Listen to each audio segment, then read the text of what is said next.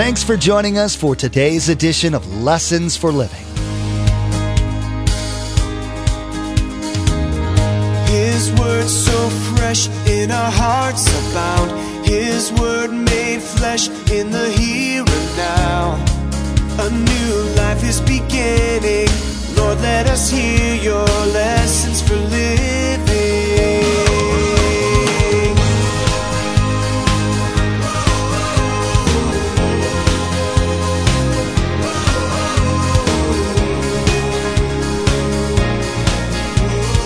Lord, let us hear your lessons for living.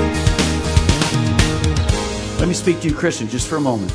If God is pointing out an area in your life this morning that's wrong, then confess it as sin. The word confess just means to say the same thing as God's saying. Don't try to cover up. Don't justify it. Listen, we'll never receive forgiveness until we recognize our sin as sin. As we confess it, then we're to truly repent. Today, Pastor Mark wraps up his investigation of the portion of Scripture that defines specific sins God hates. It's a hard pill to swallow, knowing that there's things we are capable of doing that have made it on the list. The important thing we'll learn is that for each one we're guilty of, we're given the opportunity to redeem our behavior through confession and repentance. Acknowledging and agreeing with God for what you've done, then making amends to those you've hurt, is crucial for salvation, spiritual growth, and the ability to do life right with a clear conscience and on God's terms. Remember, there's quite a few ways to receive a copy of Pastor Mark's teaching. We'll be sharing all that information with you at the close of this broadcast. Now, here's Pastor Mark in the book of Proverbs, chapter 26, verse 21, with our continuing study entitled, God's Love-Hate List.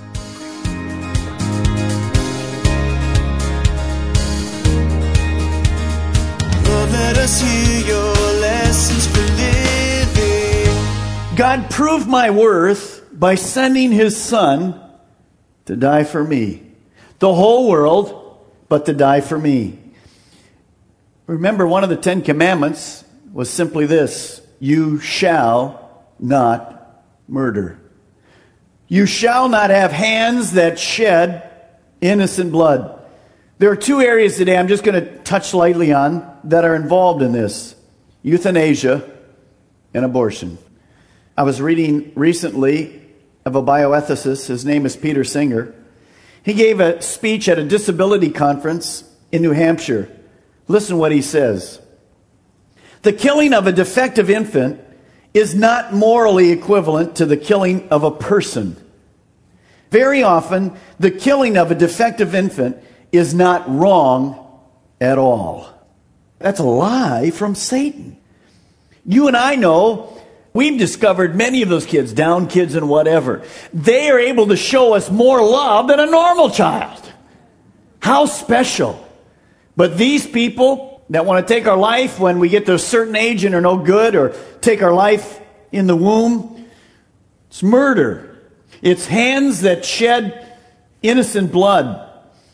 By the way, you're going to see, we support one of the local Rights to Life thing here in saving our children from abortion.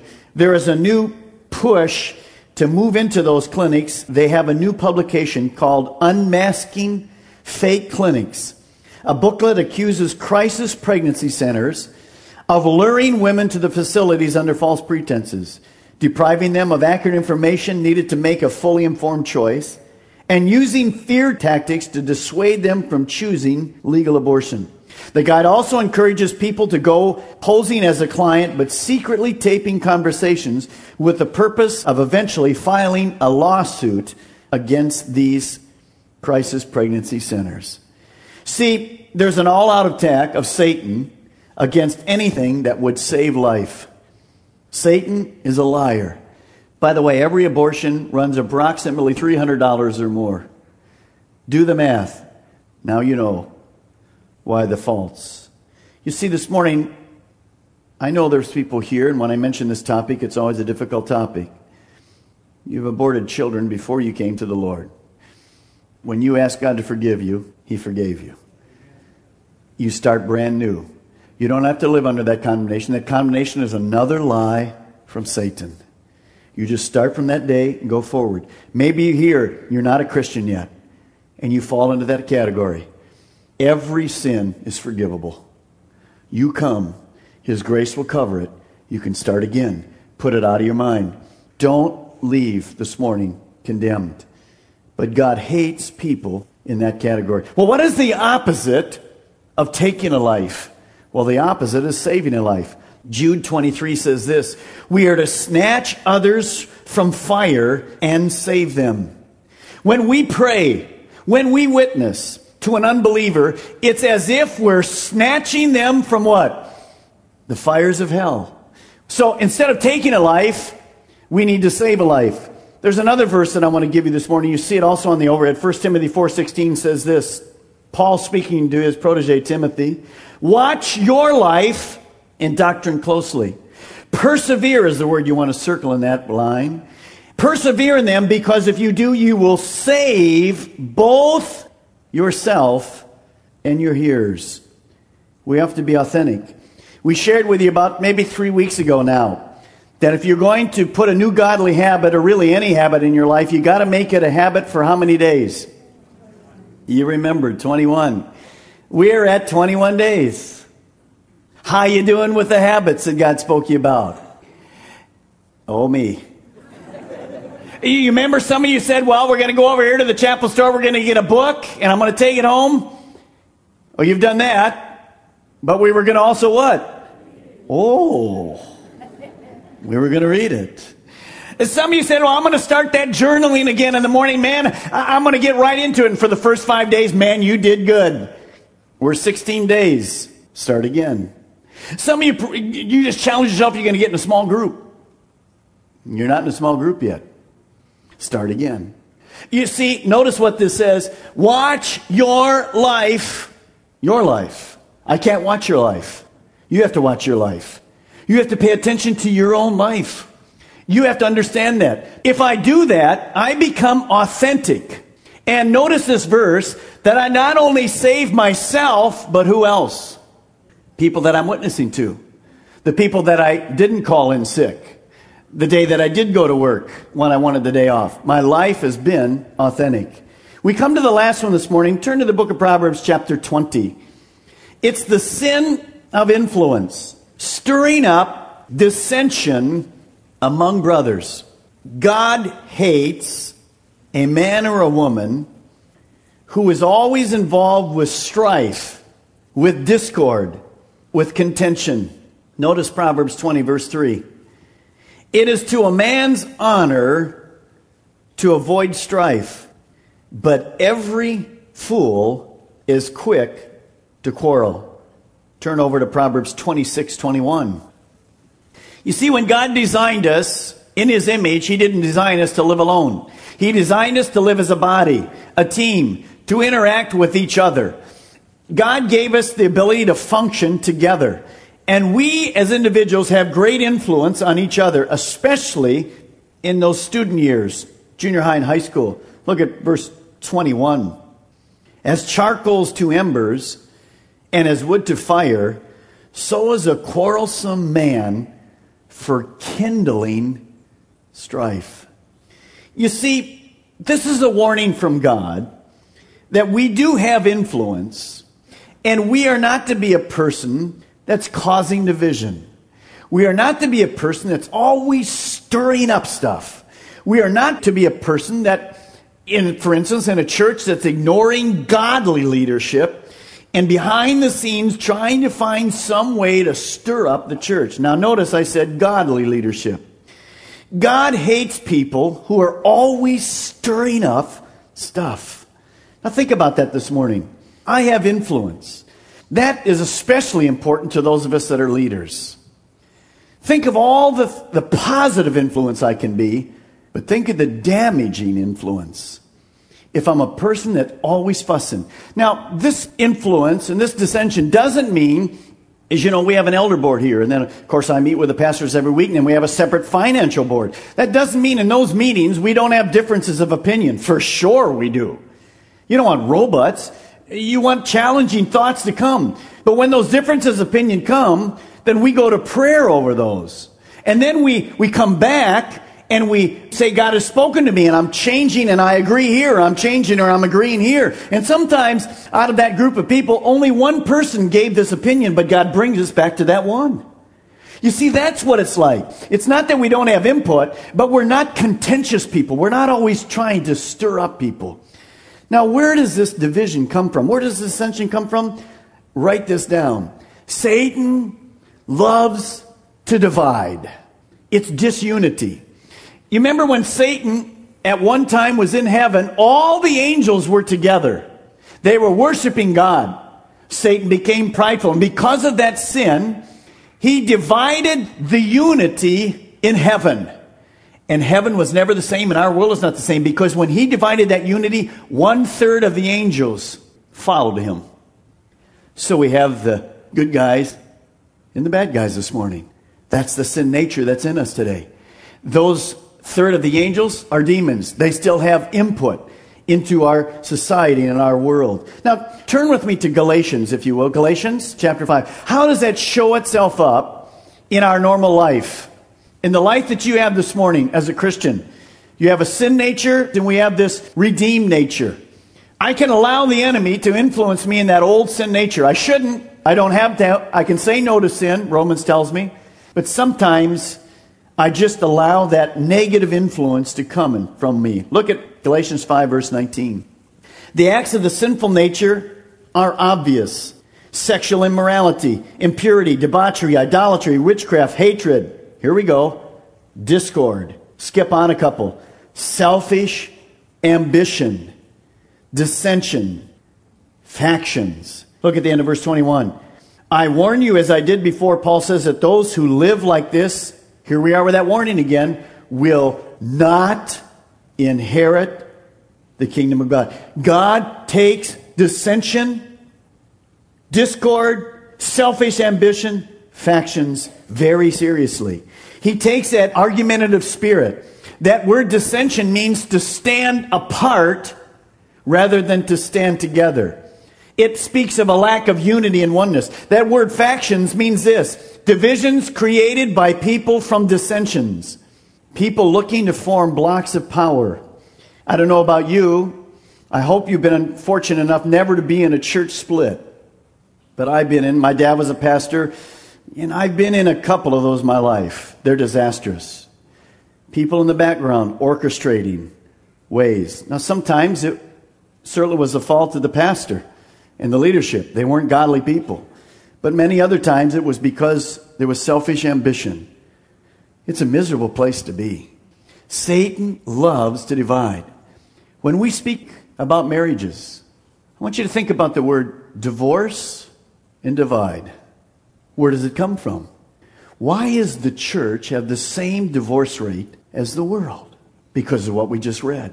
We've allowed our selfish ambition. Nobody's going to take advantage of me in this marriage. Man, we're out of here. And we've taken on the worldliness instead of godly character.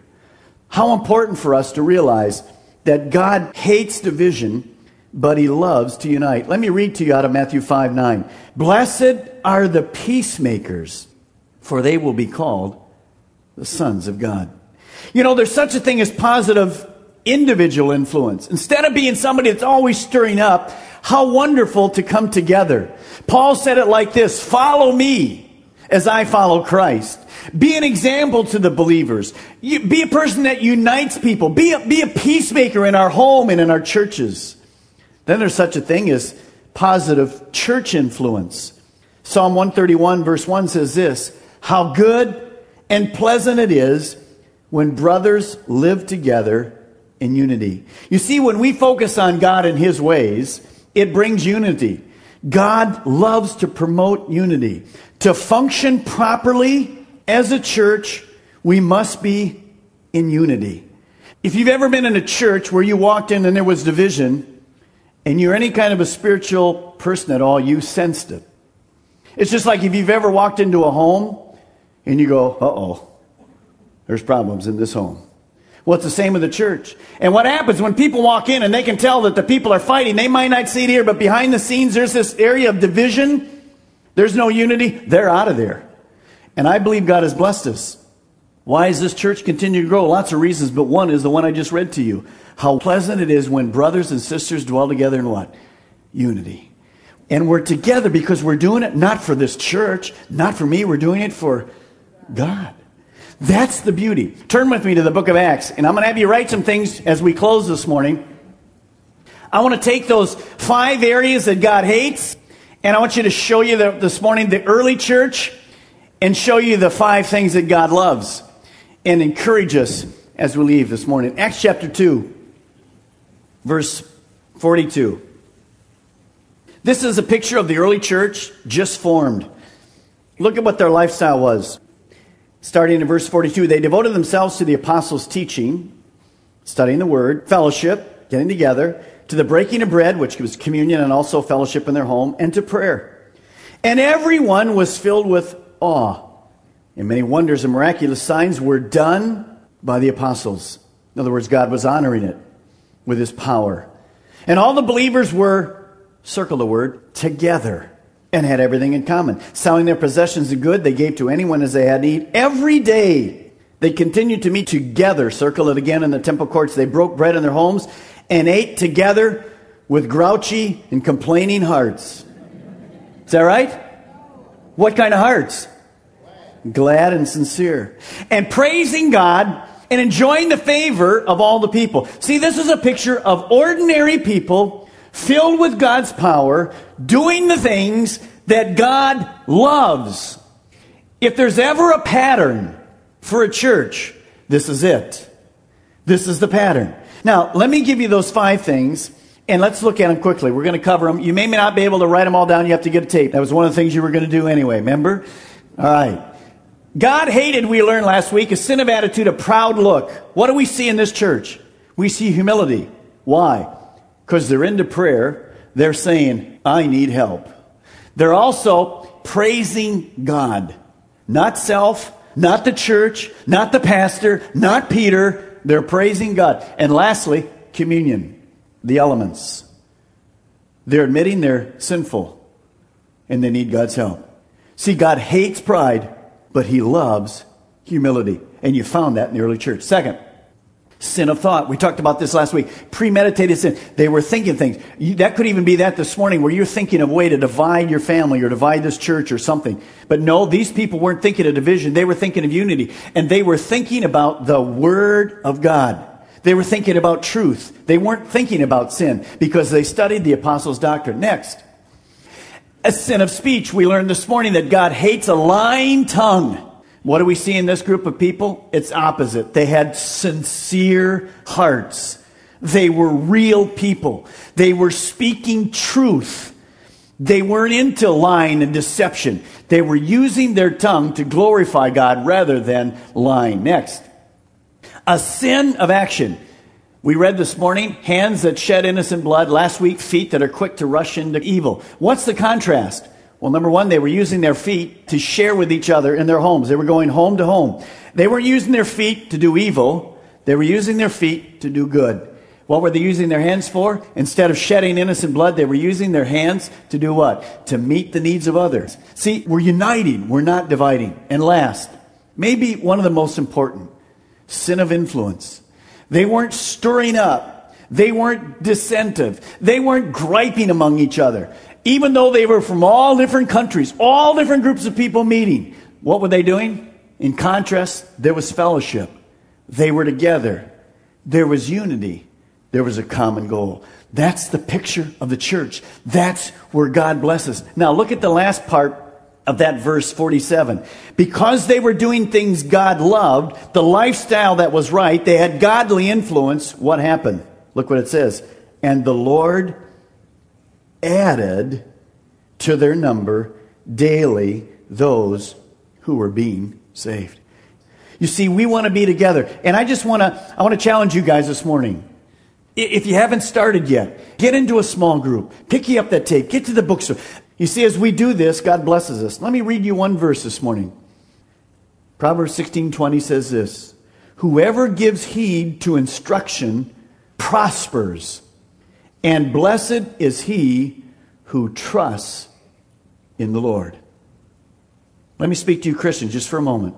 If God is pointing out an area in your life this morning that's wrong, then confess it as sin. The word confess just means to say the same thing as God's saying. Don't try to cover up. Don't justify it. Listen, we'll never receive forgiveness until we recognize our sin as sin. As we confess it, then we're to truly repent. Repentance just simply means I turn away from my sin and I walk after God. I do it differently. Christian, that's for us this morning. 1 John 1:9. If I confess my sins, he's faithful, he's just to forgive me of my sin. You have to name it as sin. Now, if some of you blew it off at work, your supervisor didn't call me. That was God speaking to you. You make it right. Next. Some of you here this morning have been deceived. You've been listening to the lies of Satan. Satan has said to you, all roads lead to heaven. You can get to God by being good enough. That is a lie from Satan. You can only get to God one way. That's coming through his Son, Jesus Christ. He is the way, he is the truth, and he is the life. Some of you, Satan has said to you, well, it's okay to wait. I'll wait for a more convenient time. That's a lie from Satan. Because God's word says, today is the day of salvation. Satan says, another day. God says, no, today. Because he's spoken to your heart. Don't play with the things of God. You will never get your life together until you come and put God first. How does that happen? You have to admit you're a sinner. You have to repent. You have to say, God, I'm sorry. In fact, God, I know you put your Son on the cross. He died for me.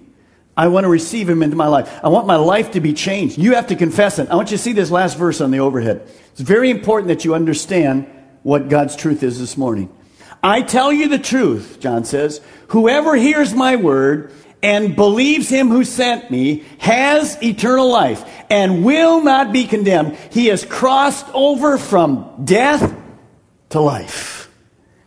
God hates lying. Here we have truth. God hates death. Here we have life. The Word of God, it'll change your life forever if you'll admit your need. If you're here today and you know you're not right with God, you know you're either backslidden. Some of you are backslidden. You used to serve God. Here's what Satan has said to some of you. You've gone too far. You haven't gone too far. You come back today. God's waiting for you today. Some of you Satan said you've sinned too much. We don't need to know your sin. God will forgive it all. Your life will be changed forever. Then you begin walking after the things of God. God will change your life, your marriage, your work situation, whatever. It won't necessarily be an easy road, but it'll be a road with God. And He will provide what you need to make this life abundant and full. So we end this study with a great model of the early church, blessed by God for their obedient hearts and faithful lives. These were ordinary people filled with God's power, doing things He loves. If we're ever going to experience this kind of power and be able to do life right together, we'll need to learn from their example. Remember, they were devoted to God's Word, united through fellowship, and committed to prayer. You've been listening to Lessons for Living, the teaching ministry of Mark Balmer of Calvary Chapel, Melbourne. Each day here on Lessons for Living, we share messages that Pastor Mark taught at the main campus in Melbourne. Maybe you're listening right now in Brevard County and you don't have a home church, and today's message was exactly what you were looking for. Join us for worship. We meet at the Melbourne and Viera campuses on Saturday night at 6 p.m. and Sunday morning at 8:30 and 10:45 a.m. And those in the Sebastian area can join us Sunday mornings at 10:45 a.m. For more information, call us toll-free at 866-779-3441. That's 866-779-3441. Or log on to lessonsforlivingradio.com and follow the link to the church website. The world's been trying to redefine marriage for quite some time. There's been a disturbing shift in man's interpretation and push for an unholy, twisted version of wedlock.